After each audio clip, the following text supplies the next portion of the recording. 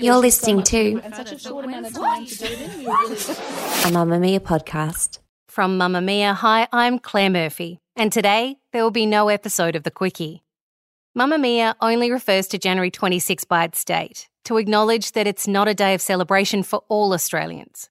If you want to be an ally this January 26, we urge you to send your MP a letter supporting the Uluru Statement from the Heart, which calls for constitutional change and structural reform that recognises the sacred, ancient spiritual link Aboriginal and Torres Strait Islander people have to their land.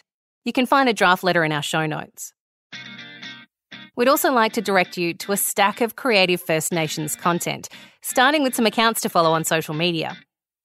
Clothing the Gaps are an Aboriginal social enterprise uniting people through fashion and cause. They encourage people to wear their values on their tee. For the lead up to today, they've been focusing on the Not a Date to Celebrate collection. They've also posted a great story about 8 things you should all know about January 26 and a post on why Aboriginal and Torres Strait Islanders have to avoid social media or even shut down their accounts in the lead up to today. If you're looking for fabulous First Nations products, follow Trading Black. They have an actual store in Sydney, but also an online store where you can find incredible things made by Black-owned businesses. If it's fashion you're after, maybe follow Kirakin or First Nations Fashion and Design. But if you only follow one account, you should probably follow Indigenous X. They amplify Indigenous voices and explain concepts that some Aussies might find difficult to understand where it comes to the relationship between First Nations people and colonial folks. Their Twitter account is excellent. The person running it changes from week to week, so you get to hear a host of Indigenous voices throughout the year.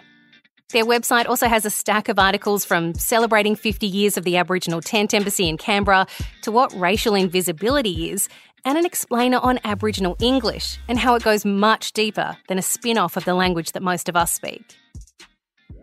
If it's a podcast you're after, here are some of my favourites. Pretty for an Aboriginal, starring Nakia Louie and Miranda Tapsell, is funny and insightful and confronting. The Ep with rapper Briggs is one of my all-time faves. I thought that was our last record. Really? Yeah, I thought that was going to be it. I thought it was too black and we're only going to reach X amount of people. Yeah. And it was an album that was for kids like us. And I thought it was career suicide. I was like, all right, we're done. And then they gave us a plethora of awards. A plethora? Yeah. Okay. I'm going to use that in a sentence. And yeah, that was really surprising.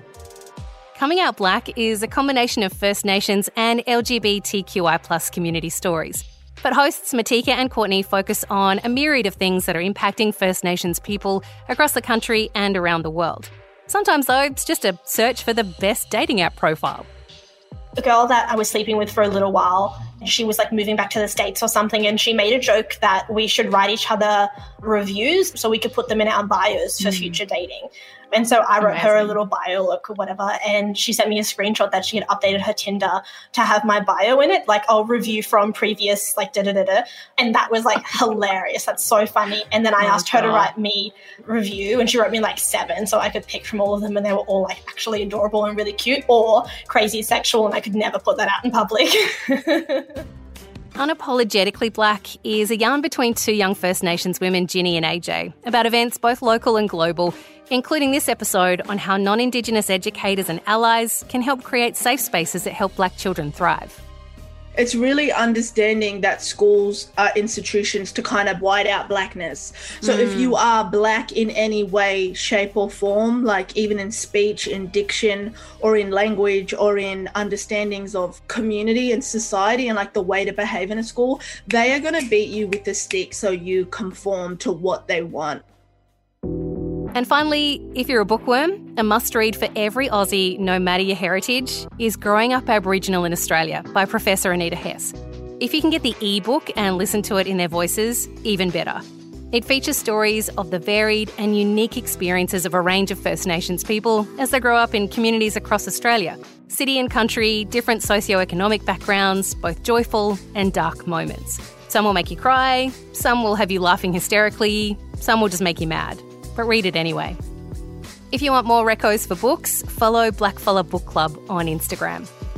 So on this January 26, while you may not have to go to work, how about instead making it a day to learn more about your own country's people? With thanks to the Gamilaroi people on whose land I'm coming to you from today, as well as the Gadigal clan of the Eora Nation, on whose land Mamamia's offices are located.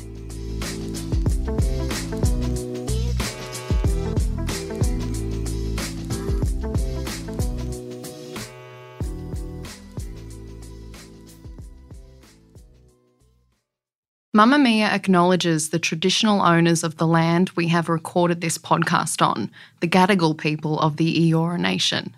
We pay our respects to their elders, past and present, and extend that respect to all Aboriginal and Torres Strait Islander cultures.